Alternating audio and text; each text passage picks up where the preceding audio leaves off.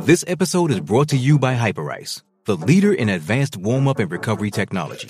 They have tons of innovative products, like Venom-heated wearables to help soothe sore back muscles, Normatec compression boots to speed up recovery and increase circulation, and Hypervolt massage guns to improve mobility.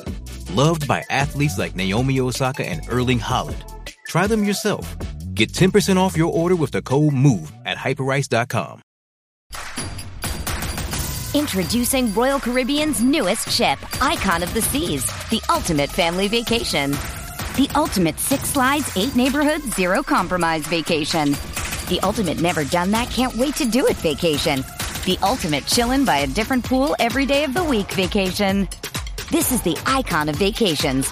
Icon of the Seas, arriving in 2024. Book today. Come seek the Royal Caribbean. Ships Registry, Bahamas.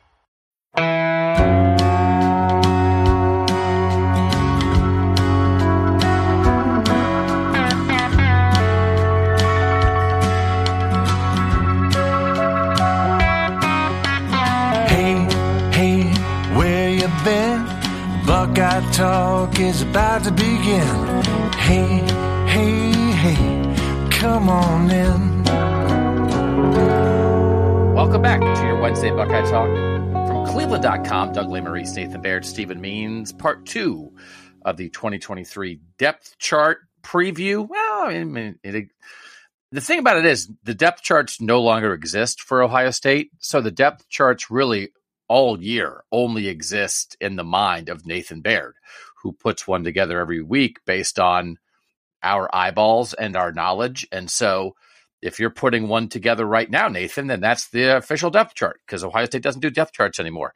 It still boggles my mind. When Jim Harbaugh stopped doing depth charts, it was like he had ripped out the soul of college football. Then like the next year, Ohio State was like, we're not doing it either. It's like, oh, what are you going to do? So I still want to do a survey sometime of who doesn't do depth charts, because I just think it's silly. So we're doing it here. Last podcast on Tuesday, we went through the projected depth chart for the Buckeyes this fall on the offensive side of the ball. We're going to do it on the defensive side of the ball today, and we will continue to reference the podcast from early July 2021 when we asked the question and perhaps gave the answer. Will Ohio State in 2023 be one of the greatest teams in college football history? Very yes, possibly.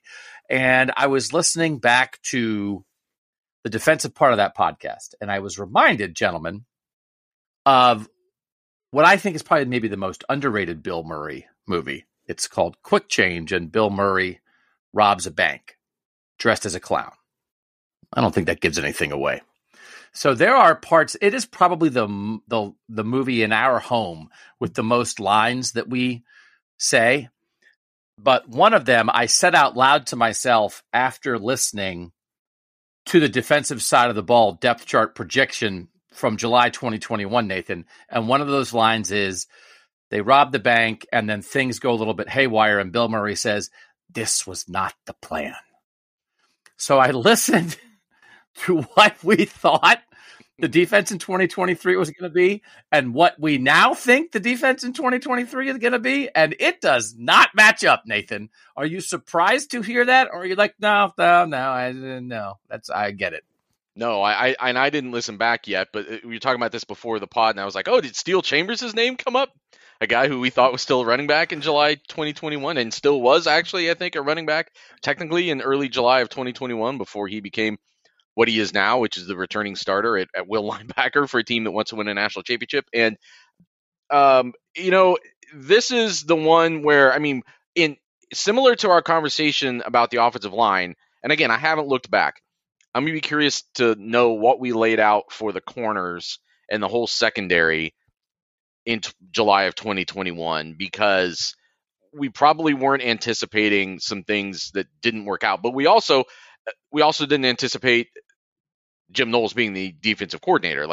That's the other thing that has changed here is this is not we were picking a lineup for a defense that didn't exist to some extent. It's only small wrinkles, but I think the stamp that Jim Knowles put on this last year and the way he used some personnel last year is definitely going to influence how we're looking at this now as opposed to how we looked at it in July of 2021.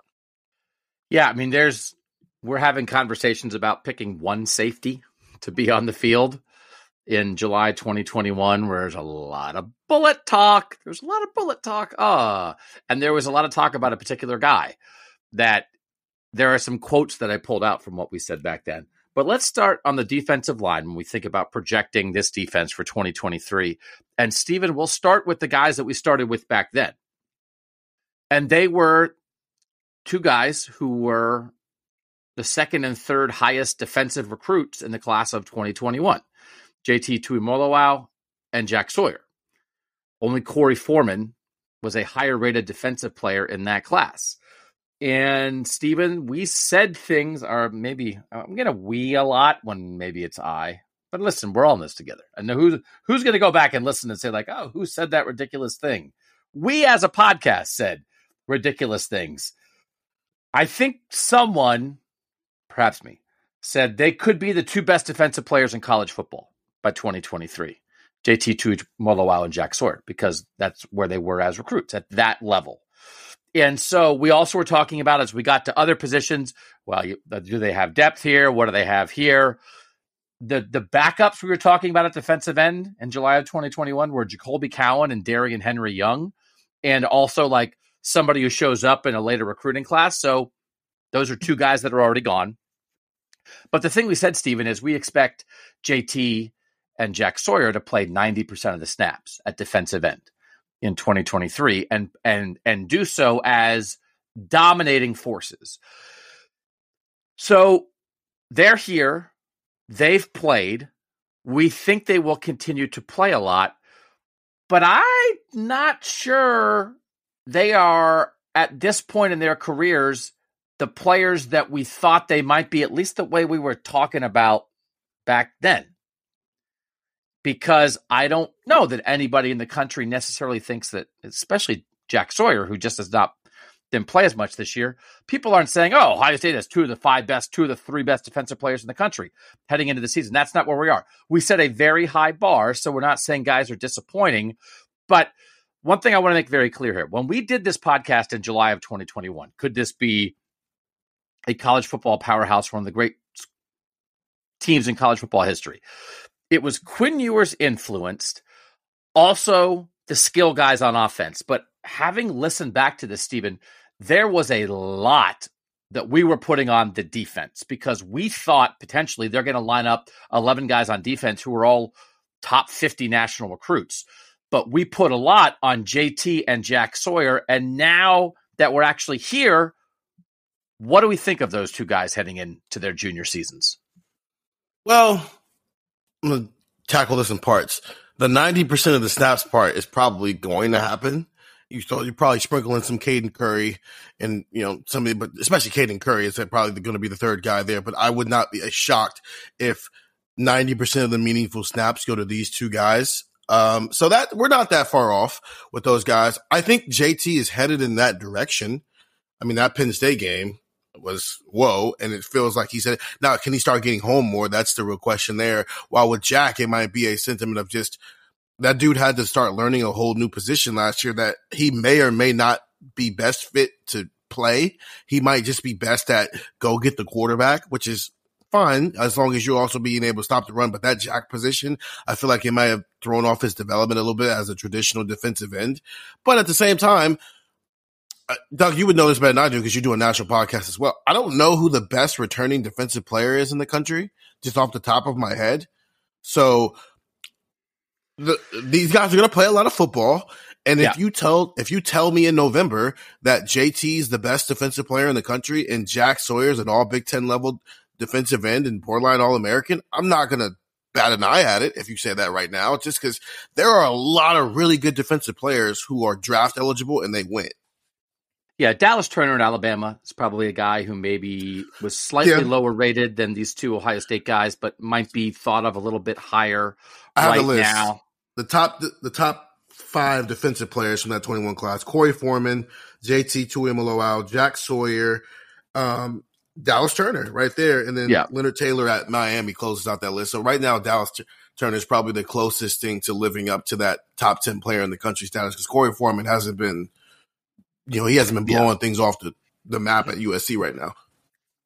So, like one of the things, like I said, Nathan, you had said some 2022 guy in the depth chart at defensive end, and like Caden Curry fits that. Yeah. Kenyatta Jackson might fix that. There are a couple of guys who might fit that.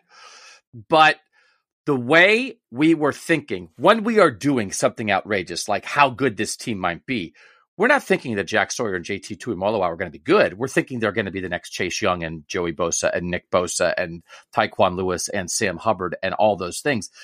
And again, nobody is saying that they are not living up to expectations. But JT has the Penn State game, and then I think there's a lot of he's effective. You got to double team him. He's getting some pressures, right? But that's like the one game that he sort of blew up.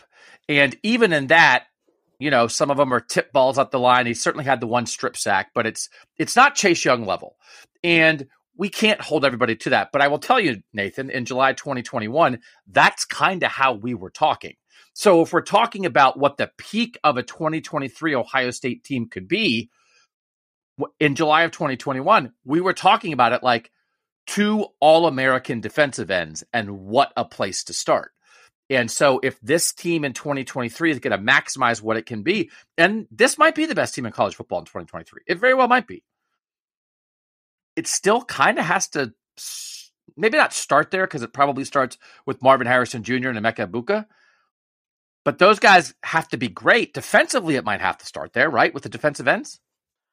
I think it does, yeah. I think that's the difference maker, because we've already seen that Ohio State putting up a lot of passing and receiving yards does not necessarily equate a national championship. We saw it in 2020. We saw it in 2021 for a team that couldn't even get to the playoff. We saw it last season for a team that's right there. I mean, that's the one that's maybe almost unfair, but it came with progress on defense, not a seismic shift, but progress on defense. And it's not fair to compare people to Chase Young, a generational player necessarily. But we know what we're talking about here. You felt JT Tuimoloau in that Penn State game in a way that we had not felt an Ohio State edge rusher since Chase Young. Like you felt it like all the way through. And Ohio State has, I would say, pretty consistently since Chase Young left, had defensive ends that opposing fan bases and or coaches respect. Like you respected Jonathan Cooper. He came out and played really hard and was productive for his level. And Zach Harrison, a guy that you would come out and was a all Big Ten kind of player. And I think you respected what he did on a football field, but you didn't fear those guys. Like there needs to be a renewed element of fear from that defensive end, from the edge rushers at Ohio State. And I don't think that means that literally the other team is like quaking in its boots. It's more about the feel that you get. Like when those guys are on a football field, do you feel them? And there were too many times this past season where both Tuimoloau and Sawyer were, I think, productive, but the Ohio State needs that next level.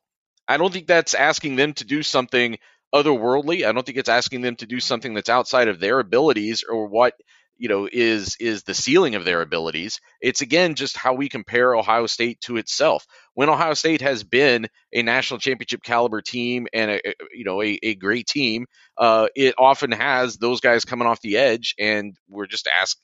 I think it's reasonable for people to expect that to happen again. But this group this year is a really interesting one, because it's those 2 guys at the top, and as we'll talk about, then 3 guys from last year's class that all have some upside, and it's just a matter of how that rotation works itself out. Does somebody like a Caden Curry, Omari Abor, Kenyatta Jackson, who forces their way into the conversation more? They lost Zach Harrison out of that group, and they lost Javonte Jean-Baptiste, who transferred to Notre Dame, which will be interesting. Will they be better at defensive end in 2023 than in 2022? Or will they miss Zach Harrison? Or do you think if we're getting peak JT and Jack, peak of them, and then here come those 3 second-year guys, could this be a somewhat significant step up from what was, I think, in the end, a pretty solid, sometimes better than solid, defensive end group in 2022, Stephen? Is that the expectation? Is that the possibility? I think it's possible, because even with what Zach did this past season, I don't know if he surpassed expectations for what he is as he's a very good football player, and that's what he was this year, a very good football player.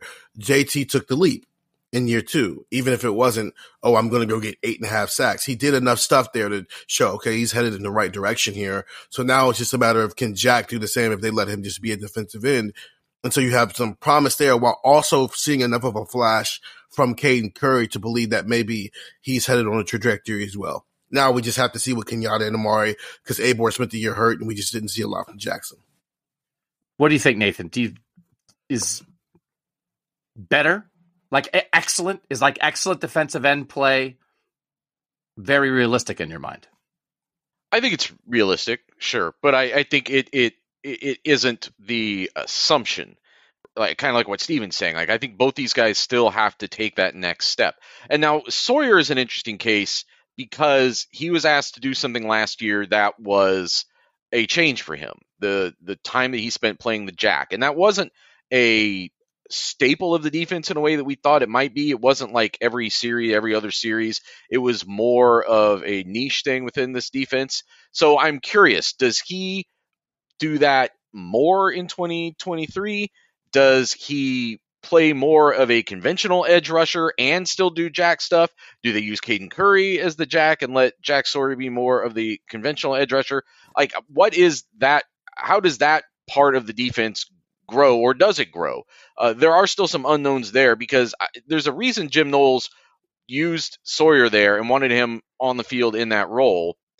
But it was also within the balance, as we talked about a lot going into that year. Well, how are they going to get all three of these guys involved as much as possible, with Harrison included? And now Harrison's taken out of the mix. And you seem to, as much as Caden Curry flashed some good things last year, there clearly seems to be a top two here. So are you worried more about just getting those top two on the field as much as possible? And does that mean you pull back on the jack usage? Or did you see enough of a foundation from that, if you're Jim Knowles, that you want to go into it, kind of take it to the next level? Because that's what he's been talking about this whole time, was that it was sort of a position in development and something that could grow in terms of the responsibilities that they give Jack Sawyer and how productive he could be with it. Just as an example, I'm looking on PFF at the edge rushers who had the most pressures in this last season. Will Anderson, as an edge rusher for Alabama, he was second in the nation with 59 pressures among edge guys. He had played 652 snaps. Tuli Tuipulotu from USC, who was an All-American, he had 49 pressures. He played 621 snaps. KJ Henry had the most pressures for Clemson. He played 561 snaps. When you look at the Ohio State guys, Zach Harrison had the most pressures among edge guys. He had 31. JT had 30. But Zach Harrison played 435 snaps. JT played 453. So they each played 200 fewer snaps individually than Will Anderson did. So then they had, 30 fewer pressures or 28 fewer pressures. But if we're talking about, could you play them more? Could you play JT and Jack more? Well, like we're talking about these All-American guys who basically didn't come off the field. Will Anderson wasn't in a rotation, right? They didn't. So I think the 3-man rotation made a lot of sense for what they did this year. But if we're asking, could it be a heavy dose of JT and Jack as your two best guys in 2023? And what would that mean from an individual production standpoint, which is nice, but what it really means is how much better might it make your defense, Steven? Jim Knowles says he likes to play. Now, Larry Johnson is in charge of the defensive line, and he likes to rotate. Jim Knowles is in charge of everybody else, and he says he kind of likes to go with his main guys. I'll be curious how that works out. But, Steven, it's not like edge rushers only play 450 snaps a year. These guys could play 650, and maybe they should. I just looked at Chase Young's, and mind you, this is also why he missed 2 games. So you take that into account. He played 576, so he would have been well over 600, maybe even over 650 in 2019 when he had 16.5 sacks. So that's part of with the Will Anderson and stuff and all those other guys you just named is, yeah, they get the numbers, but they're also on the field long enough to get the numbers. Like sacks you got to play you accumulate a lot of snaps if you're going to get that many sacks. And I'm not saying that if you play JT 600 snaps, he's going to have 18 sacks next year, but you want a 10-sack guy, put him in the best position to get 10 sacks. And that means keep him on the field. And it does feel like this, just like in 2019, where there was kind of Chase Young, a really, really young Zach Harrison, a Tyreek Smith who couldn't stay healthy, and then basically but even then unproven. It was Chase Young as like ready to go, and a lot of young guys who hadn't proven themselves. So Chase, you're not coming off the field and everybody else rotates. Well, now you've got two of those guys, potentially. So, where it's set up in a way where they're juniors, nobody else is proven. You don't necessarily have to take JT and Jack off the field. Just among Power 5 edge rushers last year, more than 65 guys played at least 500 snaps. So that's normal. And no Ohio State guys played more than 450. Mm-hmm. So it's putting a lot on them. They've been good football players, at times great football players. If Ohio State's going to be a great team, they probably need the defensive ends to be great almost all the time. So that's what we projected about that. And that's the thing that we were the most correct about was anticipating a lot from JT and Jack in 2023. Anybody could have done that. Defensive tackle, I will say, we ended up, like in our defensive line conversations, Nathan, we ended up saying, okay, like Mike Hall, him, actually kind of lump him in with Jack and JT, that they should have 3 sure things by 2023. And I'm not sure we would have moved off that by now. We then talked a lot about Ty Hamilton as the second defensive tackle in 2023. We talked about Tyleik Williams. We also mentioned some Jaden McKenzie. But Mike Hall, Ty Hamilton, Tyleik Williams, pretty good. And, like, I think pretty good. What's your defensive tackle depth chart right now as it stands in the actual year of 2023, and what do you think of it? So I had as a starters Mike Hall and Ty Hamilton. Now, Ty Hamilton was starting over Mike Hall down the stretch last year. How much of that was the injuries, the shoulder stuff that Mike Hall was dealing with? How much was it the coaching staff just deciding that Hamilton was the guy that needed to start as an all-around player? I don't know that that's ever completely been sussed out. And they obviously also had Teron Vincent, who is gone. So you're filling one starting spot among those two defensive tackles. So those are the two I had in as starters. And then with Tyleik Williams and Hero Kanu as the backup guys. Hero Kanu, I elevated maybe over whoever else could be in that rotation just because he's just huge. I've seen him a couple times just walking around, and he's just a mountain of a guy. And those guys always intrigue you. And Ohio State has now a handful of these guys who are, they do a good job penetrating. I think that's Mike Hall's calling card. That's Tyleik Williams' calling card, getting in the backfield. So they could probably use maybe just a big mountain of a guy to balance that out a little bit. So in the end, got what they need? Steven, you think they got what they needed defensive tackle to be really good in 2023?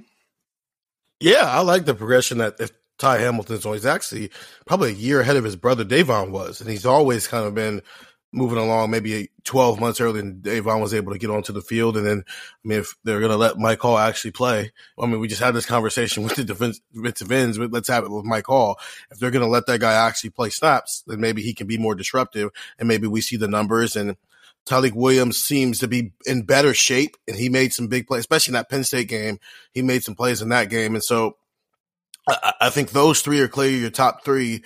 Is Hero Kanu be Tommy Togiai-ish? Because he is huge and he is all types of strong. Can he be that as a year two guy, just like Tommy Togiai was in that rotation in 2019 as a year two guy? Can he be that type of nose tackle for Ohio State? That's a pretty quality quartet. And then, I know he likes to go 6 deep. Larry Johnson does in there. So maybe Jaden McKenzie as a now 5th year guy gets into that rotation, and there's a spot for one more guy. But that top 4 seems pretty, especially that top 3 seems pretty solidified at this point.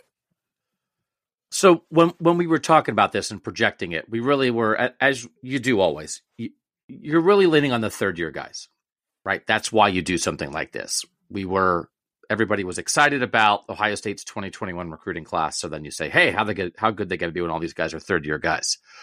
But when we were talking about it, it was okay, there's going to be some electric 3rd year guys offensively, but on defense, there's going to be 3rd year guys, but there's going to be some 4th year guys that they need to kind of hang around and be important. And they maybe need to fill in with some 2022 guys. I do think, Nathan, and you've mentioned a couple of these guys, but you think about Hero Kanu, Caden Curry, Amari Abor, and Kenyatta Jackson. Those are 4 guys who are going to be 2nd year guys on this defensive line in 2023, who were all in the top 129 overall players in their group. So if we're talking about Sawyer, JT, Hall, and Hamilton and Tyleik Williams off the top, and then, all right, here's some second-year guys who you can rotate.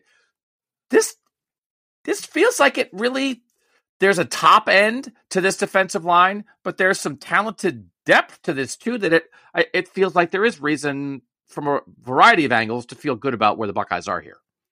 Yeah, again, comparing it to the conversation we had about the offensive line, it's not where you're asking a bunch of developmental guys to make a big jump and maybe play far above their expectations. Like when you're signing guys in that like 125, 150 range, maybe you're not looking at those guys as being immediate impact, and maybe you're not looking at those guys as a superstar ceiling, but that's you're recruiting starters from that range. Like those are all guys who you think are going to start for you someday, I think.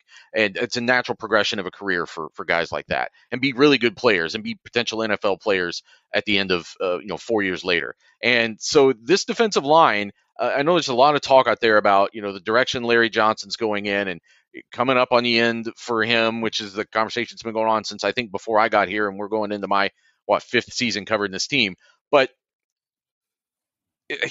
they've set things up pretty well from just a baseline of talent for this next season. And then there's maybe a question, because this is actually a pretty big bridge season, especially for that defensive end group. I know we've kind of jumped ahead to talking to about the tackles, but if Tuimoloau and Sawyer, like back in 2021, we were certainly talking about those guys as being ready to play their third and final year for Ohio State in 2023. So if those guys move on, now you've got Curry, Jackson, and Abor. Now it's huge, like what they have to be in 2024. And you start talking about Mike Hall's going into his third year, like and Ty Hamilton be going into his fourth year. And so now you start peeling potentially starters out of this group. So I think it's both kind of a potential boom year for this defensive line, but what's going on underneath it, the development that's happening underneath it. And it's probably critical that you see someone, even though, yes, it makes perfect sense that Tuimoloau and Sawyer play a ton of snaps. I think it might be kind of crucial that somebody from those other three, and we think it probably would be Caden Curry from what he showed last year, but somebody from that group maybe steps up and is like, no, like you guys have to put me on the field. Like I'm demanding it with my play, because that guy's going to have to be huge in 2024. And I don't think you want to wait till 2024 to find out he's got. Okay. That discussion made sense. It was players that we've heard of playing positions that still exist, which is not necessarily how the rest of this podcast is going to go. We'll start talking about the B word after this on Buckeye Talk. Hey, it's Kaylee Cuoco for Priceline. Ready to go to your happy place for a happy price? Well, why didn't you say so? Just download the Priceline app right now and save up to 60% on hotels. So whether it's Cousin Kevin's Kazoo Concert in Kansas City, go Kevin, or Becky's Bachelorette Bash in Bermuda, you never have to miss a trip ever again. So download the Priceline app today. Your savings are waiting. Go to your happy place for a happy price. Go to your happy price, Priceline. This episode is brought to you by Pepsi Wild Cherry. Pepsi Wild Cherry is bursting with delicious cherry flavor and a sweet, crisp taste that gives you more to go wild for. Getting wild may look different these days, but whether it's opting for a solo Friday binge watch or a big night out, everyone can indulge in their wild side with Pepsi Wild Cherry. Also available in Zero Sugar. So grab a Pepsi Wild Cherry and get wild. We're back. If you want to be a tech subscriber, 614-350-3315. So we haven't talked about the bullet in a while, but man, were we talking about a lot in July of 2021. These were the three names that we were talking about at the bullet that year, this hybrid safety linebacker spot. Craig Young, and there was some Craig Young juice here for a while.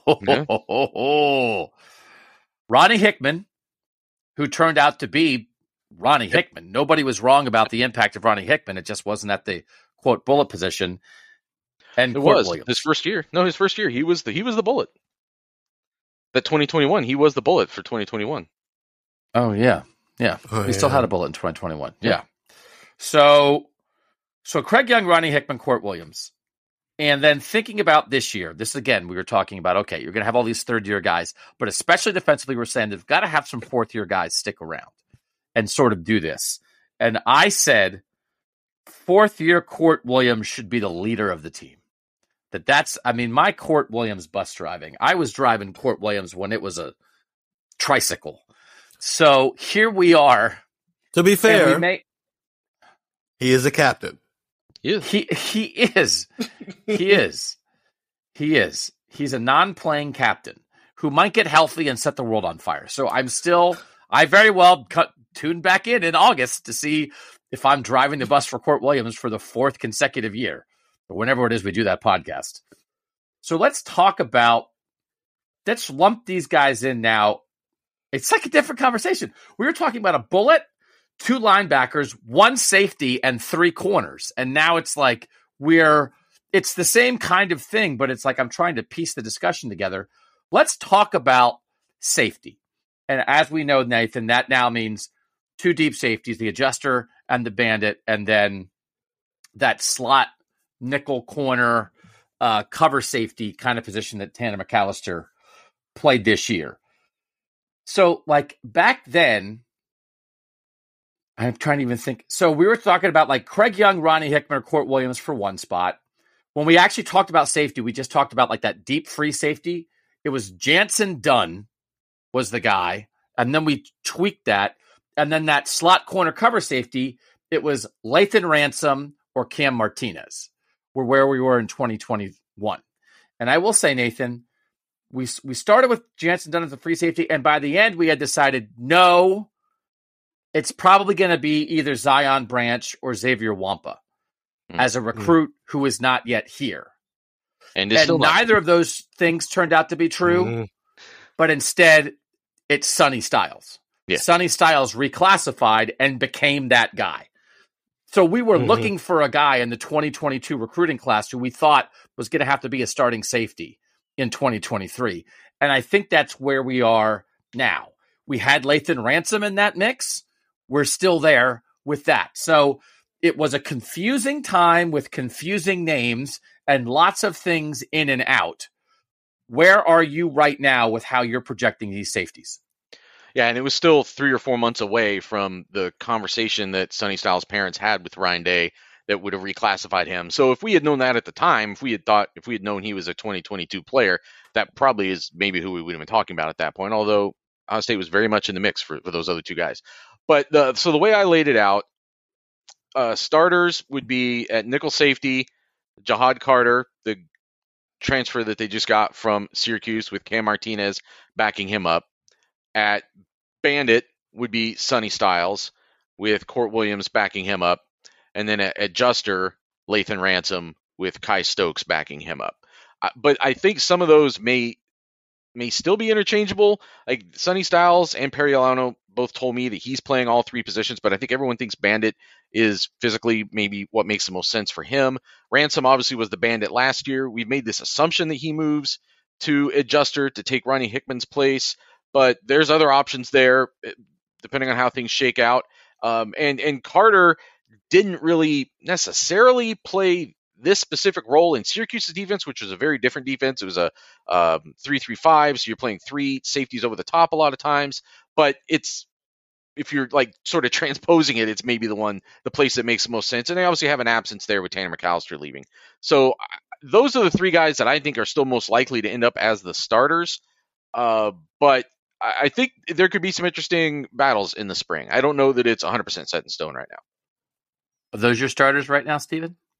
Yeah, but Sonny Styles is a freak, and he can literally play anywhere in those safety spots because he's got the speed and the coverage ability to play cover speed safety. I mean, he's a playmaker, so there's bandit, and he's got the length. And he's just a different type of athlete for them. So because of that, plus Lathan Ransom's experience and showing us that he can play bandit, I don't know if the conversation with Jihad Carter was you're coming here to automatically have a starting spot the same way we've seen with other transfers that come to Ohio State, or if it was closer to like the thing they're doing with the offensive lineman where it's like, come compete. So because of that, I won't be shocked if Sonny Styles is at nickel, the cover safety spot. Lathan Ransom stays at bandit, and then Kai Stokes is your starting adjuster because those are your 3 best safeties. Because Kai Stokes is a guy that everybody's had their eye on for a while. Nathan, the Jihad Carter transfer, Do you think it was necessary for Ohio State to bring in a guy like that, or do you think it's more like a nice bonus? Well, when you look at it, I think from a depth standpoint, I think it was maybe kind of significant, only because, they got a look at Cam Martinez last year. I don't know that he really rose to the occasion yet. I think that's fair to say. So I don't think it means he's out of the mix of anything. It just means it's up to him to kind of take it at this point. It's been there for a while for him, and now, go ahead and come claim it, I guess, if you're going to. And same with Court Williams, although he was hurt all of last year, but hadn't really forced his way onto the field before that. So I don't think you can, again, you look at the way that the season ended for this team. I don't think you look at that secondary and say there was any position where they couldn't afford to add somebody. And, Sonny Styles had a promising freshman year, and we think he's going to be, we have a reasonable degree of certainty he's going to be very good as soon as this fall, but hasn't done it yet. I mean, I think the more guys that you fit into that mix is probably a good thing. And the difference between Ja'Had Carter and Vic Cutler, the guy they got on the offensive line, was Cutler was starting for a bad team at a lower level. I mean, it was a 4-8 Louisiana Monroe team. So moving from there, starting at that level to only competing for a job at Ohio State, when you're maybe not destined for pro football anyway, like that's very different than if you're Ja'Had Carter, you're starting for a Syracuse team that was 5-0 at one point last year and ended up, I think, 7-5. I can't remember if they won their bowl game or not, but like he's starting for a real team at a Power 5 level. To give that up just to come compete, I think there may have been a little bit more assurance in that. Not that somebody couldn't beat him out, but I look at them a little bit differently. I think they look at him and see somebody who has already a proven track record of making plays, and there's a bit of still a dearth of that proven in the secondary right now. After Hickman leaves, after McAllister leaves, you've got some spots to fill.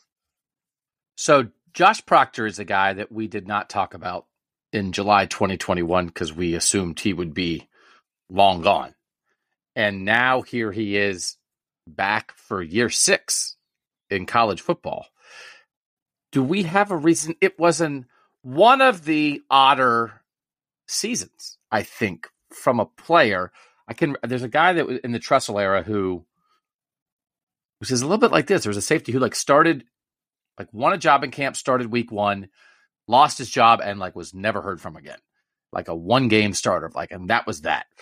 And I don't there was such expectation, Stephen, around Josh Proctor, and there's a good football player in there, I think, right? Still, He missed 1 tackle.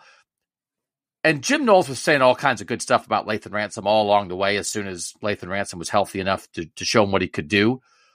But I'm curious about that too, because one of the things that has to happen is what was one of the things that happened that hurt this team was huge breakdowns in the secondary. So it's great to be a playmaker. They have to put 3 guys on the field who aren't going to mess up. Mm-hmm. That's the number one thing. Just make sure you don't. And it's maybe not his fault, but Lathan Ransom fell, or maybe was forced to fall on the 76-yard touchdown. That doesn't mean you don't put Lathan Ransom on the field, but Lathan Ransom kind of took Josh Proctor's job. And then Lathan Ransom just had a very interesting year. If you ran through and said, what are the 10 best plays Lathan Ransom made in 2022? I think you might get them more than 10. You'd be like, well, remember when he made this tackle? Remember when he shot up and did this? Remember when he broke up this pass? But then you could say, what are some of the not so great plays he made? I think you could run through a list there a little bit too. He's a little bit of a boom bust player. It's great to have playmakers, but we talk a lot about that Jordan Fuller kind of guy. You're an eraser back there. You do everything right. You don't make any mistakes. I'll be very curious, Stephen, how this shakes out. Maybe Ja'Had Carter's that. It's listen, this guy's been around the block. He's played a bunch of snaps. We'll just put him out there and we know he'll do his job. But I do think there's room for maneuverability here. And I don't know, Stephen, is there room for Josh Proctor to get back in the mix and a real fight for playing time, do you think? Or does it feel like, well, I don't know. He kind of got aced out last year and we think it'll happen again. I mean, I'll probably, if I had to change one thing about what Nathan put on there, I probably would have had him as the backup bandit over Court Williams, just because, he's played the role. He's got some experience, and we just haven't seen it from Court Williams at this point. So, but that's about it. necessarily see him taking back a starting job from anybody, because that's either taking it back from the guy who took it from you and then spent the year showing why he took it from you, or you're taking it from a guy that everybody thinks might be the next All-American DB that we haven't seen since 2019 here. So I don't see where that fits in. So, I mean, probably a backup role in a lot of special teams like we saw from him for most of the season. And just to be Which is clear, why it's interesting that he's back here. Yeah. Yeah. Like, just to be clear, because even, go ahead, Nathan. I'd say I did that before he announced he was coming back, or before Eliano announced he was coming back. Fair point. But it's like Javonte Jean-Baptiste, obviously everybody got that 6th year. That's why a lot of these 2018 guys are back. But he moved on to another place where there's probably going to be more opportunity for him. Josh Proctor probably could have done the same thing, but still can. Decided to come back here. There's another still can. There's another transfer window in the spring. So I mean, there's guys at a couple of positions where there's a lot of depth all of a sudden. And if you think you're not going to play for your 5th or 6th year, 4th, that might be a time where some guys make that move. But you see where you are after the spring. And this is a spot where they have lost some guys out of the safety room in the transfer portal. They're fine that they lost some of these guys.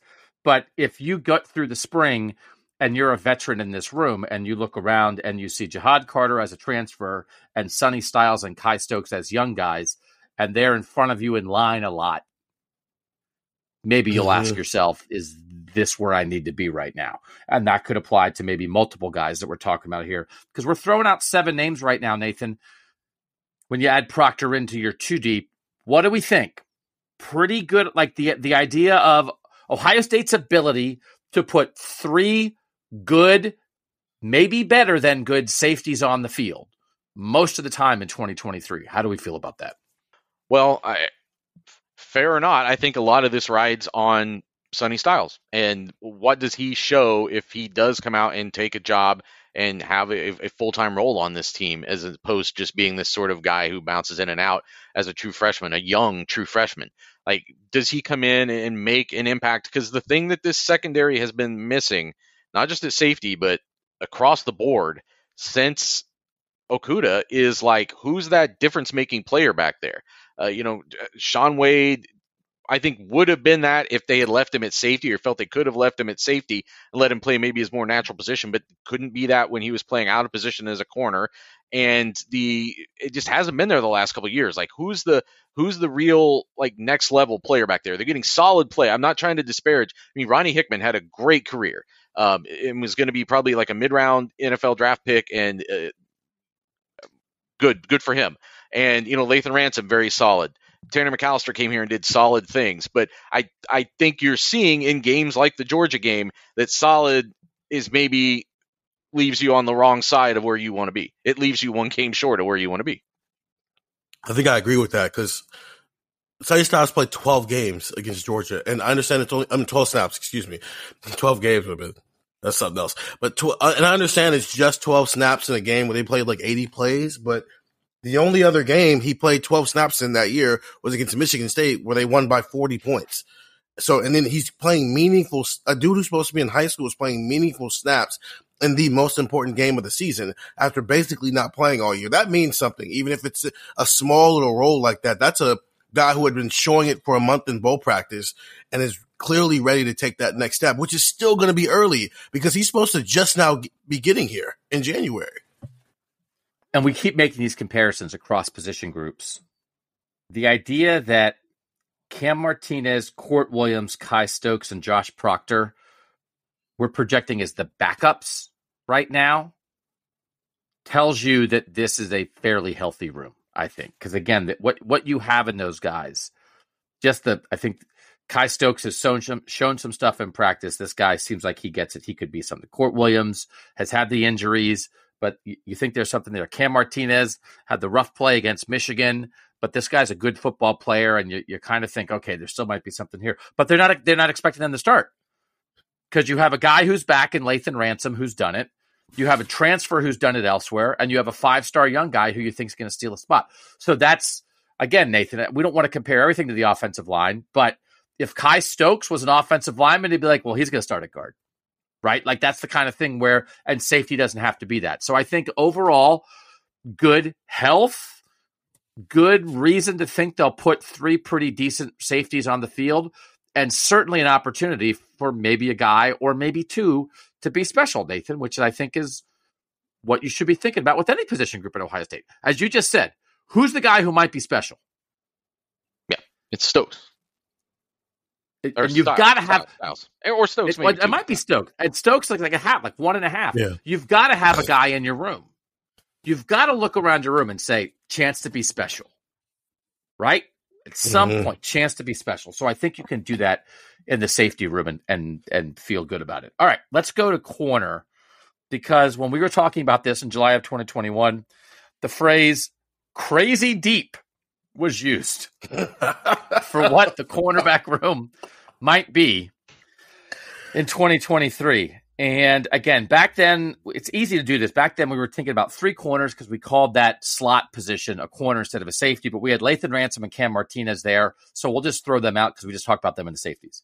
The outside corners, when we did this, Nathan, we had Ryan Watts and J.K. Johnson as the starters in 2023, and Jordan Hancock and Jaheim Singletary as the second team guys. Ryan Watts is long gone, long ago transferred. J.K. Johnson just transferred. Jordan Hancock's here. Jaheim Singletary never got here because he decommitted. Another guy that we talked about on that podcast was Terrence Brooks, who never got here because he decommitted. We barely mentioned Denzel Burke, barely, in that conversation. But you think about that now, Nathan. We were talking about crazy deep, and 1, 2, 3, 4 of like the 6 guys that we were focused on aren't here or never were here. And if Jaheim Singletary was here right now, we'd be having a different conversation about the cornerback room.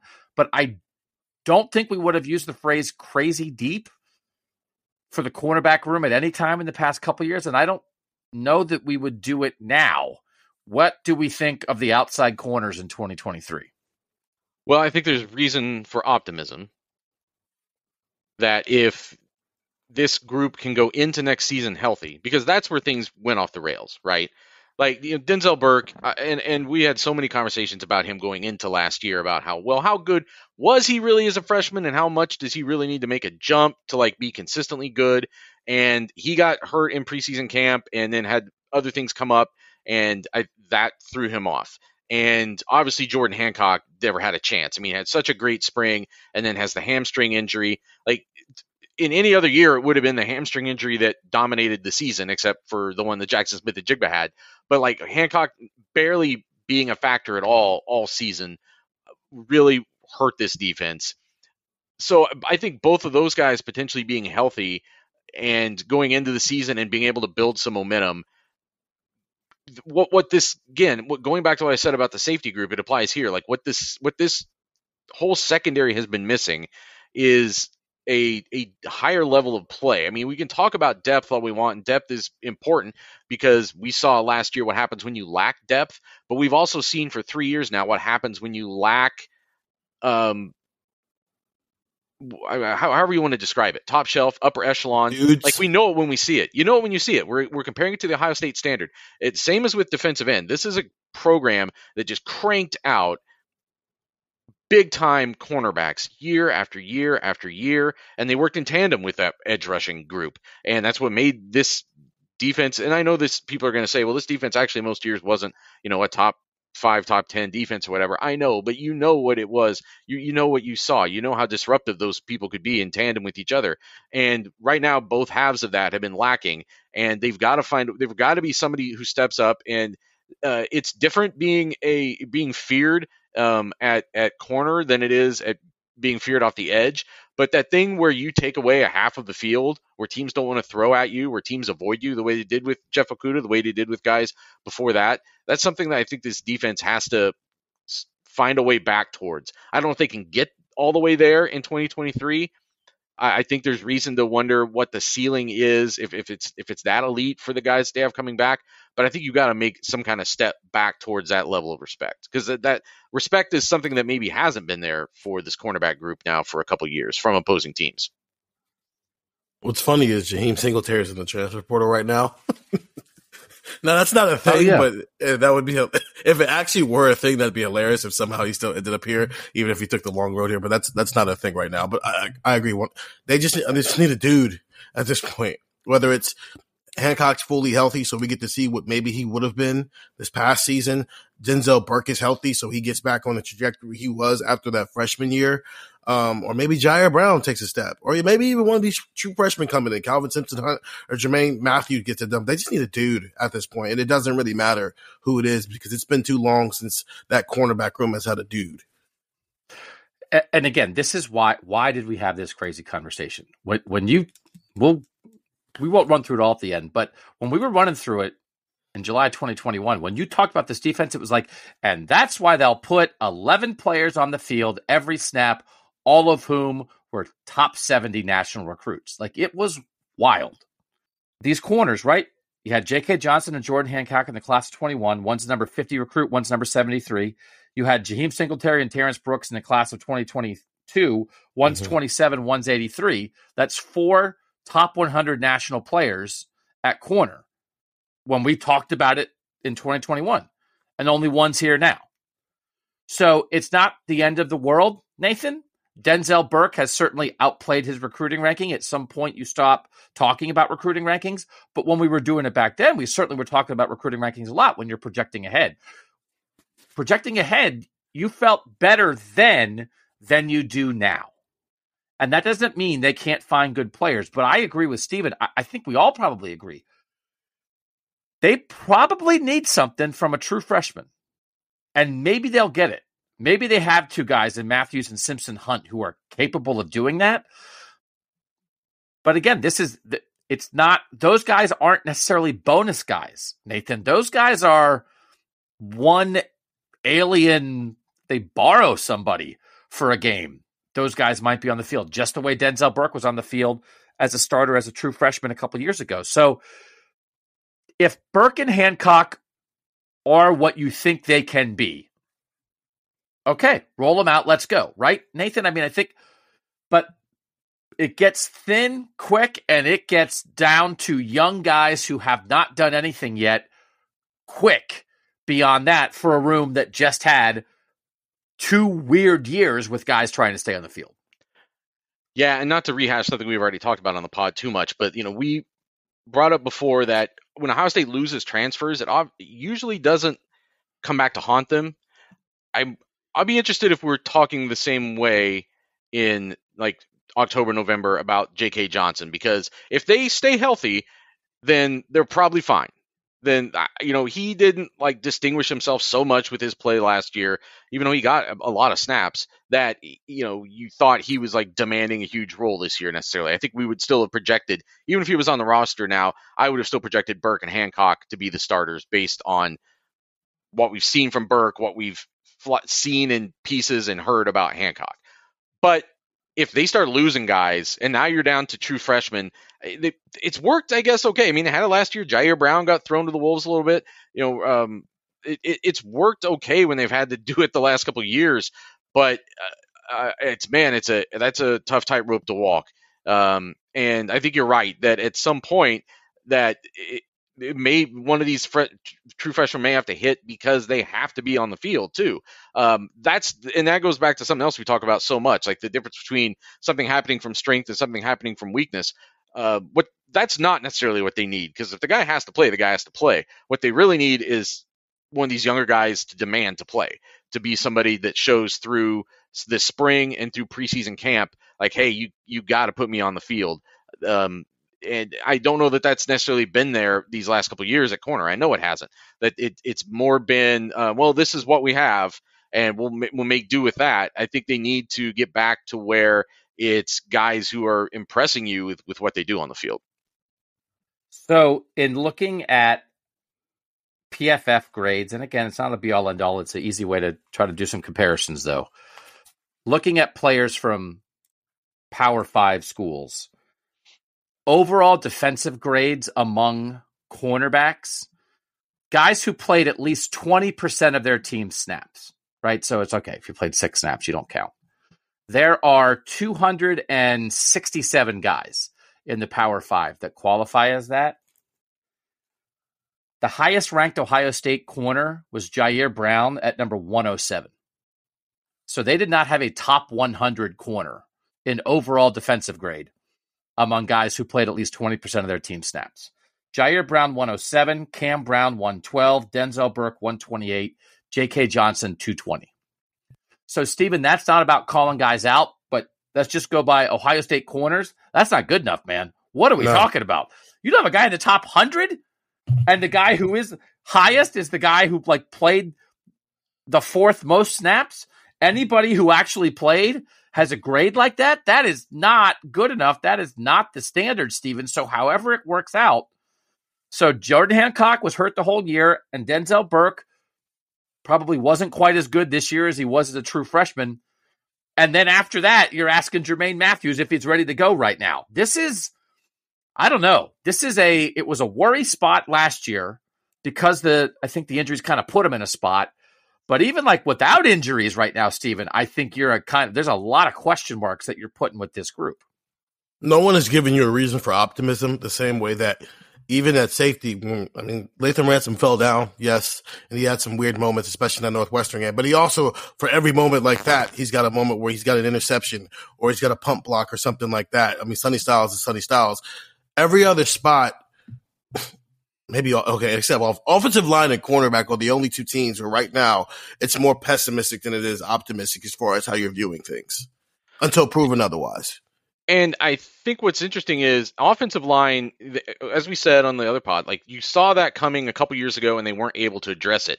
The cornerback situation, as evidenced by that thing that we were talking about 18 months ago, that list we put together 18 months ago, there were guys committed to this program 18 months ago that we thought were going to be second-year guys or even first-year guys, but with reasonable expectation that they could make a big impact first year, and they couldn't keep them. They didn't keep them.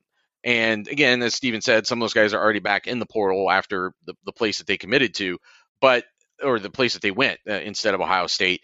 But it's a different kind of, I don't know if you'd call that a recruiting failure in the same way that you would call it a recruiting failure on the offensive line, but that approach wasn't working either. Something was wrong in that approach. Something was corrupted in that approach that left them where they are right now. And again, just as a point of reference, we're talking about Jair Brown being the highest rated corner last year for Ohio State at 107. 2019, which is good Ohio State defense, Jeff Okudah was 17, Sean Wade was 26, Damon Arnett was 54. So Jeffrey Okudah was higher than the 17th best corner in the country that year. But we're talking about three guys in the top 54, nobody in the top 100. So it's just a measuring stick that it's not good enough right now. And they need a jump. And the only way they're going to make a jump is either guys who are already here play better, guys who were hurt get healthy, or true freshmen do something. And maybe Jair Brown's the answer. Maybe Jair Brown comes in the spring as a second-year guy and is like, I got this. And maybe we're at a point where, Steven, I asked you on the offensive pod, week 7, how does Brandon Inniss work in? Maybe week 7, it's like, what are you doing? It's like, what are we doing? We're doing Jair Brown and Jermaine Matthews. What are you talking about? We're fine. There's openings here. It doesn't mean Denzel Burke's not a good player. It doesn't mean Jordan Hancock doesn't have potential. But man, they have to get better corner play, Stephen, one way or another. And I think if Denzel Burke plays exactly like he did this season, which wasn't great early, had the injury issues, fought through that, got on the field, was better at the end of the year. But if he has that exact season again, I think maybe there's room for someone to get past him. Yeah. If Jermaine Matthews or Jair Brown or Ryan Turner's let's go, that wasn't quite good enough. And Cam Brown, was a solid veteran for a lot of years here, had injury issues, but, good, solid player. But that's not what Ohio State corners are expected to be, Stephen. So this is, if it's status quo,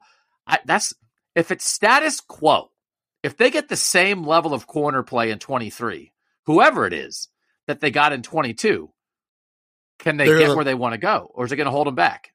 If they have the same cornerback play, they might lose 2 games just because of what this defense is. I wouldn't say, honestly, under Kerry Combs and especially that 20 defense, I don't know if I would feel the same way. Maybe they could still win some games there, but because this defense relies so heavily on, it's going to be aggressive to the point that your corners have to cover.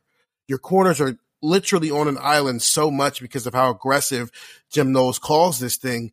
You cannot have liabilities out there. So Tim Walton has to exhaust every single option he has. And if that means we get to week 6 and Jermaine Matthews and Calvin Simpson-Hunt are lighting it up in practice, those two need to play. If it means that Jordan Hancock and Denzel Burke are finally healthy and they're the dudes that we thought they could be, then they need to play. But this defense puts so much responsibility on the cornerbacks to cover that you can't have liabilities, because when you have liabilities, you lose to Michigan. And I think we could pair this conversation with the conversation we already had about Big Ten quarterbacks in 2023 and the guys on Ohio State's schedule. And the reason that you might say, okay, this could be an even bigger problem is Sam Hartman at Notre Dame, Drew Aller at Penn State, year 3 J.J. McCarthy at Michigan, Tanner Mordecai at Wisconsin, Hudson Card at Purdue, right? We're talking about, and we didn't know then, Talia Tagovailoa coming back at Maryland.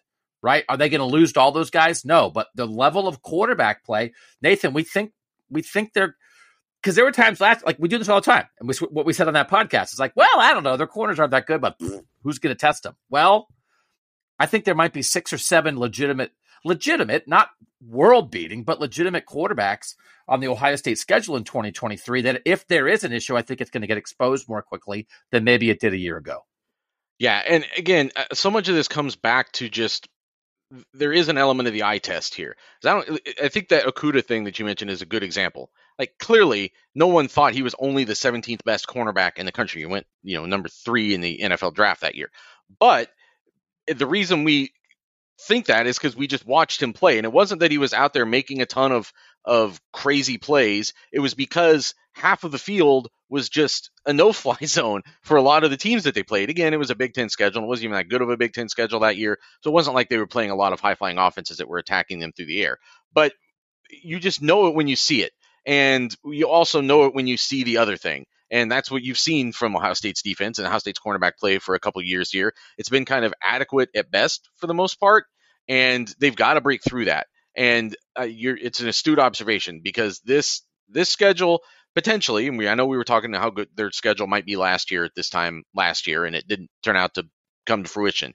But just the quarterback play specifically that's starting to stack up on this schedule could really challenge this team if they are still having breakdowns at cornerback. And then Steven's right that everybody in this secondary, because of how Jim Knowles calls it and how aggressive he wants to play it, there's some risk reward there. You're always going to end up giving up a little bit of something once in a while, and that's built into this. But you're asking so much from basically all those guys sometimes to play on an island. I think that's why the safety play has to be better too. And we saw that against Georgia and Michigan. Yeah. Okay. Let's wrap that up, and let's come back and finish with the linebackers. And we have to talk about a guy whose name was not mentioned in July 2021. We'll do it next. All right, so we're going to do linebacker. And again, we were bathing in linebackers in 2021. Should we start with Sam linebacker? Yeah, right. No. So, I mean, it's a bullet, it's a Sam. What is it? So the 4 guys that we projected for 2023, projected starters, Cody Simon at middle linebacker and Gabe Powers at will, with CJ Hicks and Reed Carrico as the backups. And that is not where we are right now, because Nathan, you mentioned this. We didn't mention the name Steel Chambers in the linebacker discussion at all in 2021 because he wasn't a linebacker then. You know who we didn't mention once?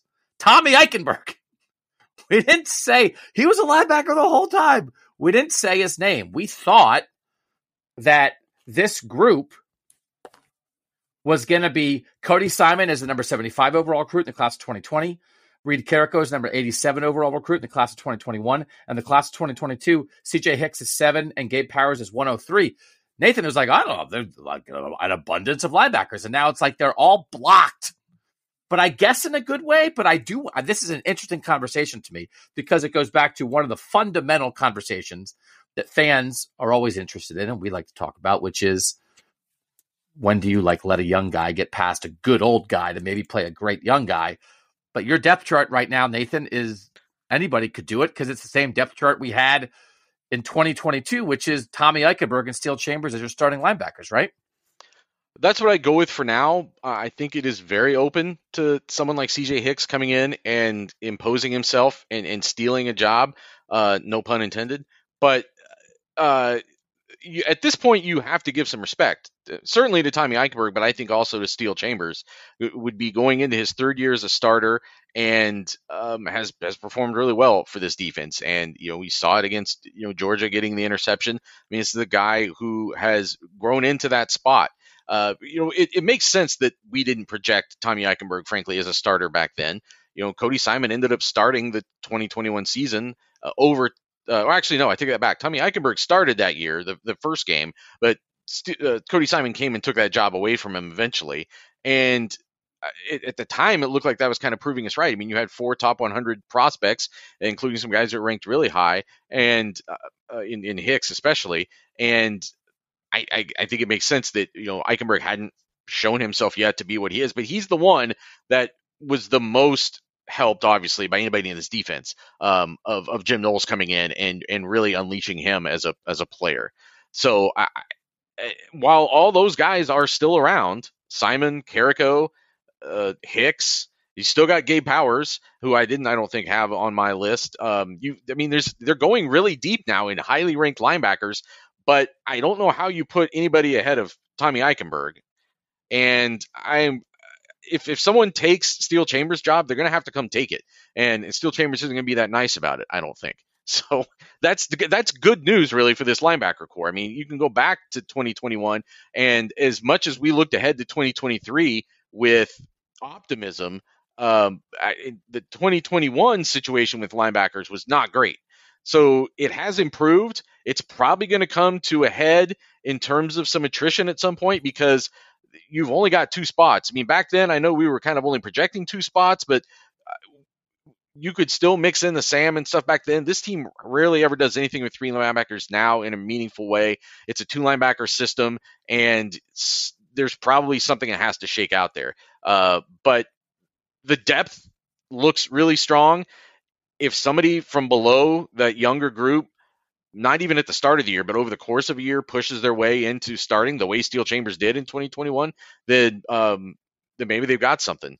But that's who I still think those are the 2 guys that you would have to right now say are the most likely opening day starters. As much as we chastise Al Washington for only getting highly rated linebackers when they live within 2 hours from Columbus, the good thing about having highly rated linebackers who only live 2 hours away from Columbus is they're not as quick to get in the transfer portal because they just love being Buckeyes. Because Reed Carrick's a top 100 recruit where it's like that dude could probably play somewhere. And it's year 3, and I'm pretty confident that guy's not going to be a starter and play a lot of meaningful snaps. CJ Hicks, I would be shocked if he doesn't force his way onto the field. But at the same time, there is a small part of me that is getting Baron Browning vibes, where we spend a lot of time during his career. Whoa. PTSD. A little bit of PTSD. Whoa. We're going to it's only like 15% of me. Warning on this podcast. There's a Baron Browning warning on this podcast for adult listeners only. Oh, you mean the most talented wasted player in modern Ohio State history? Great. Bill Davis isn't here, though. Bill Davis isn't here. Oh, my God. Why did you say it? Okay. Baron Browning went to the Broncos, and they did everything with him that we asked Ohio State to do with him for 4 years. For 4 years. And he's a pretty quality linebacker for the Broncos, even though as an organization, they're kind of terrible right now. But he had a pretty quality season. And there's just 15% of me. 5-star linebacker, all the talent in the world. I've seen that kid play football live. That dude he's a top 10 recruit. He is everything that they say he is. And then like a dude in front of him where you really can't explain why he's in front of him, but he's in front of him. And then like he goes to the NFL as a later round draft pick and he ends up being everything we thought he was going to be to some extent. Well, I think so. It's only year 2 for CJ Hicks. Yeah. That's one of the differences. The other difference is, though, that with Browning, I think there was always a question, maybe not so much in our minds, but in the coaching staff's mind about where does he need to be on the field. And they almost tried to find places for him on the field. I mean, 2019, he was in a middle linebacker rotation with Tough Borland and was the guy that they had on the field in the most crucial snaps of games, late in games, late in the season. But really, that wasn't the best fit for him. He needed to be probably coming off the edge. But you had a guy in, I don't think you wonder why Malik Harrison played ahead of him. Malik Harrison was a great will linebacker, and Pete Werner turned out to be what Pete Werner turned out to be at Sam. So that's the difference to me, is that there were clear NFL guys ahead of him, except at Mike, but he wasn't a Mike. Whereas with Hicks, I think the proof will just be in the pudding. It'll just be like, does he overtake Steel Chambers, or Steel Chambers just a better linebacker than him still at this point? And maybe we don't see a huge role for CJ Hicks until year 3. I don't know that that's a travesty. It's either there's 2 spots. Either he steps up and takes one, or he doesn't. For the record, 2018, Baron Browning, year 2, and he's like the backup Mike linebacker behind Tough Borland at that point. Tough Borland, 537 snaps in 14 games. Baron Browning, 292 snaps in 12 games. And I mean, if that's, I'm trying to project it onto this situation. Steel Chambers being Tough Borland and CJ Hicks being Baron Browning. But also, I understand what you're saying, Nathan, with it might wait till year 3, but that's too many places now where we're talking about 5-star recruits who are really like that, who have to wait till year 3 to finally be what they are. We already saw that with Paris Johnson. I don't know if Ohio State needs to be living in that world. But the point being that Baron Browning wasn't a top 7 defensive players, and well, that's true. Well, they didn't know what to do with him, right? They made him. They thought he was a Mike linebacker. They played him at Mike linebacker. They just wanted him on the field, when even he was saying, "I'm not a Mike linebacker." So the question is: 5 of Georgia's top 7 defensive players in snaps this year were first-year, second-year guys. Now, they had a rash of guys leave for the NFL, so they had some opportunity, but you got to play young guys. I think Steel Chambers, CJ Hicks could be almost the ideal encapsulation of the discussion that I referenced that we have had a million times, which is a good veteran player and a potentially great younger player. So Steel Chambers last year by PFF, again, we're just using it, Power 5 players, linebackers, minimum of 20% of their team snaps. Ohio State did not have a corner in the top 100. Last year, Tommy Eichenberg, 3rd. The guy's not going anywhere. Cody Simon was 11th, which some of this might be the defensive system and how the positions you get put in to succeed. As Stephen, as you were saying, they kind of ask a lot of the corners sometimes. And it's like, hey, I was out here by myself and I missed 1 tackle and the guy ran 70 yards for a touchdown. Thanks, where linebackers aren't being put in positions like that. But Steel Chambers was 76th in the overall defensive grade among linebackers, Nathan. So Tommy Eichenberg's not going anywhere. CJ Hicks said he's a will. When I talked to him at the Bowl Media Day, he's like, I'm a will linebacker. So he's at the Steel Chambers spot. I do just think Gabe Powers and Reed Carrico might be as crunched as anybody on this roster at the moment. And Stephen made a good point. If they weren't Ohio guys, maybe they'd be out of here by now. And by the way, we had a technical issue with our scholarship chart, so it wasn't up for a while. But I just Googled Ohio State football scholarship chart, and our Cleveland.com scholarship chart came up. So that it's back working again, as you know, Nathan, because you're the one who helped get it back working with our boss. So you look at that: Tommy Eichenberg, Steel Chambers, Cody Simon as seniors, Mitchell Melton, who's like a Jack Leo, he may not be a linebacker, hurt guy, who knows. Then Reed Carrico and CJ Hicks is guys in their second year of eligibility, and then Gabe Powers and then Arvell Reese coming in. So it's actually not a super crowded room. It was a more crowded room, like a year ago. We're like, you have 9 linebackers. What are you going to do? Chip Trainum, what is he? Who knows? He's nothing. He's everything. He was a running back at the end of the year. We don't know what's going to happen with him. They're also very crowded at running back. So maybe you figure that out. Again, Chip Trainum is a great athlete and a good football player. And I think Chip Trainum could help them if they needed it. But if Tommy Eichenberg's got it locked down and here comes CJ Hicks, I don't know. But I do think, Nathan, in the end, Steel Chambers had a good year. Steel Chambers is not Ryan Shazier or Jerome Baker or some of these guys. I don't think Steel Chambers is going to be a day 1 or day 2 NFL draft pick. He's a good player. He can help them. if that turns into some kind of share where CJ Hicks gets a lot of run and I don't know, you can play, it does feel like I agree with Steven that like they've got to leave that door open for CJ Hicks to get on the field. And my guess is they will. But Nathan, I'm super curious to see what this looks like in the spring, especially again, CJ Hicks hurt his knee in the Michigan game. He's okay. He was in a brace for a little bit. He's going to be back. It's not going to be something that's going to affect him in spring football or anything. So he'll be in that fight, but you have to leave room for young guys to play early, or you're not going to be what you're going to be when Georgia's winning the national championship with 5 of their 7 most reliable defensive players as first or second year guys. Yeah, and Hicks was already back practicing by the Peach Bowl. I can't remember if he played on specials in the Peach Bowl or not, but he was back practicing. Yeah, the Chambers thing, I mean, you said number 76, and that wasn't just among linebackers, right? That was among all defensive players?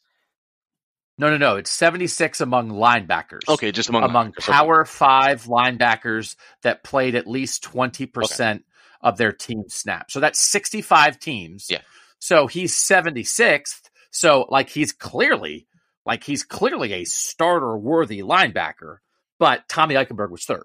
So that's just the difference of, I think, what we're talking about, which people know. I just want to make sure I was hearing that correctly. And listen, we saw a little bit last year. There was a time when Chambers and Cody Simon were splitting time, where Simon was like the 1B. He was the clear backup, but he was playing early in games. He was playing real snaps with the game on the line. And then they kind of faded back away from that. And he became more of like a 3rd guy, and Chambers just locked that spot. He was kind of like, nah, I got this, and kept it to himself.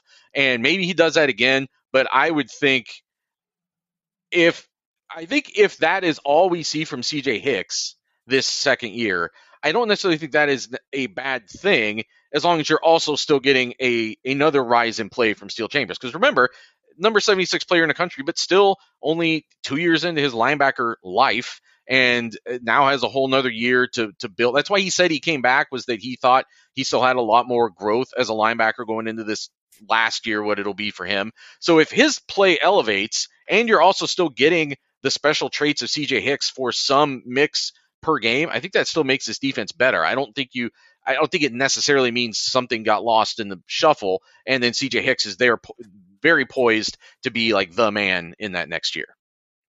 So this is just the reality of like guys sticking around, which is why it's great when guys stick around. Everybody makes their own individual decision. But you look at Ohio State's recruiting class from the class of 2019. It only had 17 players in it. But is that right? Yeah. There are only 4 guys left from that class who are coming back as 5th-year guys. One of them's Cade Stover, who they super duper need. And it's very good for them that he stayed at tight end. One of them's Enoch Vamahi, who is going to be in a fight on the offensive line where they need guys. And the other 2 are Steele Chambers and Tommy Eichenberg. So sort of as we were thinking about the end of the season, I didn't 1,000% assume they'd both be back. And it's one of those things, Stephen, where you don't want to be unappreciative of very good players, especially the way Tommy Eichenberg is second-team All-American. But not all starters come back for year 5. And CJ Hicks is like, and Gabe Powers and Reed Carrick are like, okay, well, Tommy Eichenberg and Steele Chambers have been kind of around for a long time now. And Steele Chambers switched positions, and I think he said that, I want one more year fully being a linebacker, because he was a mid-career switch. But if one of them had left, or even if both of them had left, I don't know that I'd think their linebacker room was in disarray. I think Chip Trayanum comes back into the picture in a bigger way if they had both left. But if you said, okay, somebody left, well, CJ Hicks or Gabe Powers or Reed Carrico or Chip Trayanum, somebody that we haven't seen, who there might be some, I think there's upside with all those guys, Stephen, that we just haven't seen yet. And it's not to be unappreciative of very good football players, but I also get antsy when upside is blocked.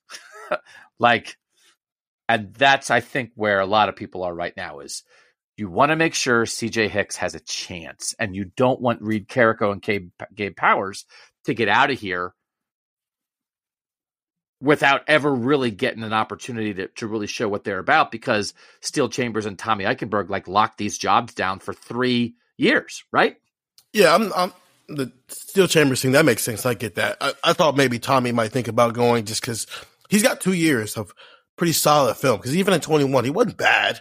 He was pretty solid, and then he took a jump and turned himself into an All-American level player this year. So maybe he jumps. But if both of those guys had left, this is how I think about it. I think the floor of this linebacker room is going to be this year with them here would be the exact same next year. Just with maybe a little bit more upside because I think CJ Hicks is maybe a dude. And then there's just some untapped potential there with Reed Carrico and Gabe Powers as well, especially Reed Carrico because it's his year 4 for him. No, year 3. He's 21. Year 3 for him. So maybe I would just, from that step, I would think at worst, it's as good as it was last year. At best, CJ Hicks is a dog and you get 2 years of that while Reed Carrico he just kind of shores up that Mike linebacker spot because, I know you talked to him last spring and he was repping that Sam linebacker, which didn't really even happen. The guys who were actually working at Sam linebacker didn't matter because when they needed a third linebacker on the field, it was Cody Simon. And when they needed a fourth, it was Palier Neotote. So even him repping at that Sam linebacker spot, I don't know how much that means because I would assume if they need a third linebacker again this year, it's going to be Cody Simon. Yeah. And again, I'm not being unappreciative of Tommy Eichenberg, who was one of the 5 best linebackers in college football this year. So he's a really good player. And it's the one thing is, I do think the one thing that's different about the Tuf Borland, Baron Browning situation and Steel Chambers, CJ Hicks is that Mike linebacker is the quarterback of the defense. And they always talked about that as like Tuf Borland is the guy who gets everybody in the right place.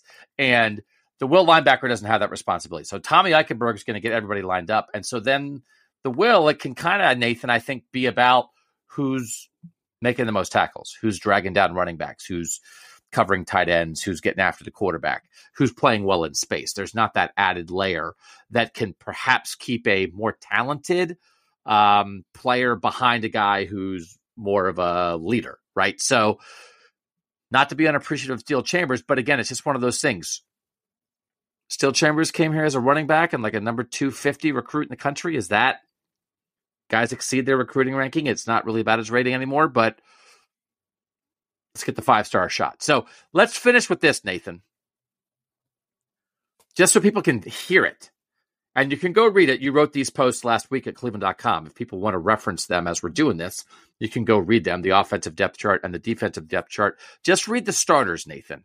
Who you think right now will be the 11 defensive starters for Ohio State? This would be the 11 defensive starters for opening night or opening day. We don't know yet whether it's day or night at Indiana on September 2nd or whatever it is. The ends would be JT Tuimoloau and Jack Sawyer.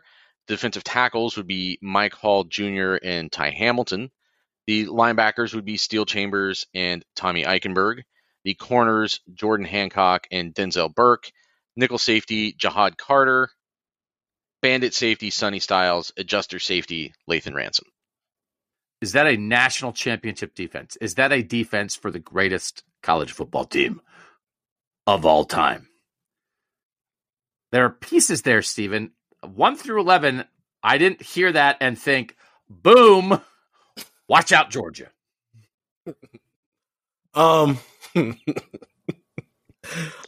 Yeah, like some of the individual pieces, sure. I think if everybody hits, plus some of the backups maybe take some starting spots, then yeah, maybe it's a national championship defense. But I think right now it's about can that defense compete for a Big Ten championship game, which is AKA can it beat Michigan? Well, and I don't know if I can go there yet. So, I mean, let's be really real with this though. Last year's defense was as much a national championship defense as Georgia's was. Basically, it's 42-41. Like they were basically when they got on the field with each other. Yeah. It's right there. So is this defense a national championship defense? Yes, if Ohio State's quarterback does the same thing that Ohio State's quarterback's been doing since Ryan Day became the head coach. I think that's the answer to this question. I think this defense can hold Georgia to 42 points in a national semifinal next year. So the guys that we're losing, right? The people that we're losing are Ronnie Hickman, Cam Brown, Zach Harrison, and Teron Vincent, and Tanner McAllister, and Teron Vincent. And those are some good football players, but none of those losses seem insurmountable. So the other question is too, is will the offense be as good when you have a new quarterback as opposed to year 2 CJ Stroud? But you have all the skill guys back, and we already covered the questions on the offensive line. I do think, Nathan, you might need a little more from this defense. I think so, yes. Both compared to, like, you've got to be better than you were against Michigan last year no matter what. Sure. But also there might be some more days where you can't just look with the loss on the offensive line and any new quarterback compared to year 2 CJ. You might just need to ask a little more of the defense. I think that's completely fair. Let's also remember, and listen, it's the off season, so optimism grows, right? This is about the time of year where you start coming out of the cloud of the loss that ended your season, and you start looking at only the most optimistic parts of like every player on the roster and how that leads you into August, and then you start tearing it down from there on in.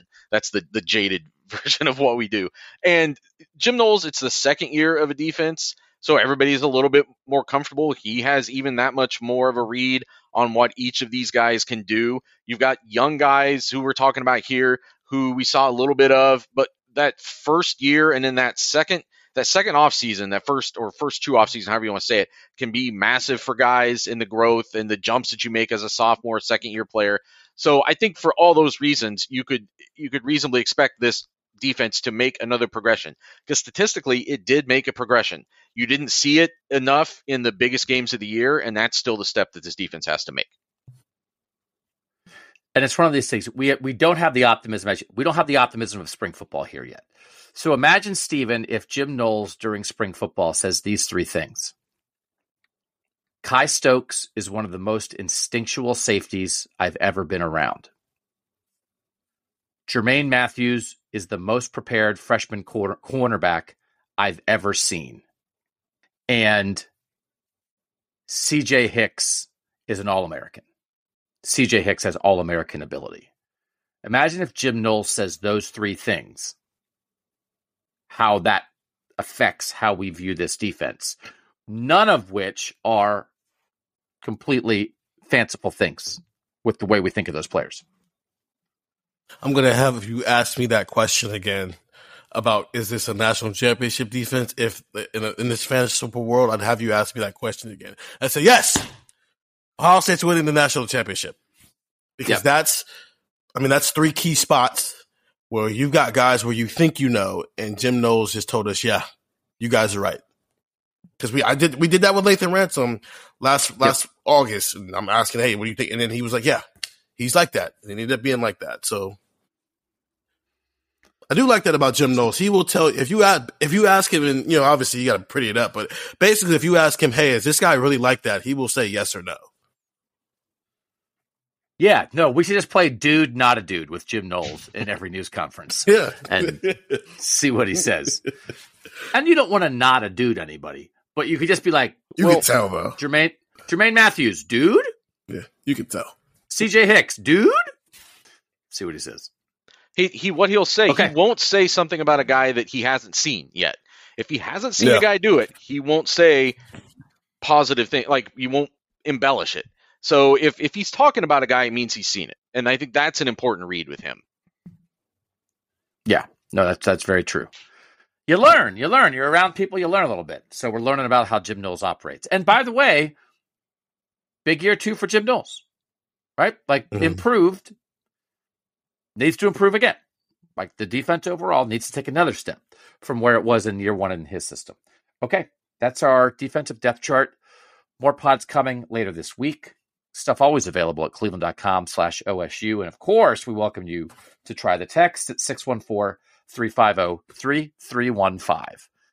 And College Football Survivor Show, we did the biggest off-season moves. It was for Apple Podcast subscribers. You subscribe for $2.99 a month. You get a bonus episode every week. We did the biggest off-season moves that will affect the playoff in 2023. And within that, Shahan and I had a long discussion about whether I had seen a tweet from somebody that Alabama and Ohio State wasted Bryce Young and CJ Stroud the last 2 years because they didn't win a national championship with them. And we had a long discussion about whether that phrasing is applicable or not. And then I will say, on the list of, we each did the 5 biggest moves this offseason that affect the playoff. One of my honorable mention moves is Luke Whippler going to the NFL. That I thought that was like an under the radar, add that, and it just makes Ohio State's path like a scooch bit harder. By the way, Sam Hartman as the quarterback at Notre Dame also came up on that podcast. So if you want to go listen to that, we invite you to do that. You have to subscribe for Apple Podcasts. There's also a free college football Survivor show every week where we're going to be talking about postseason Heisman. Would C.J. Stroud have won the postseason Heisman if they moved the stinking Heisman to where it should be, which is at the end of the actual season? We'll talk about that later this week on the College Football Survivor Show. But for now, here on this pod, for Stephen Means and Nathan Baird, I'm Doug Lesmerises, and that was Buckeye Talk.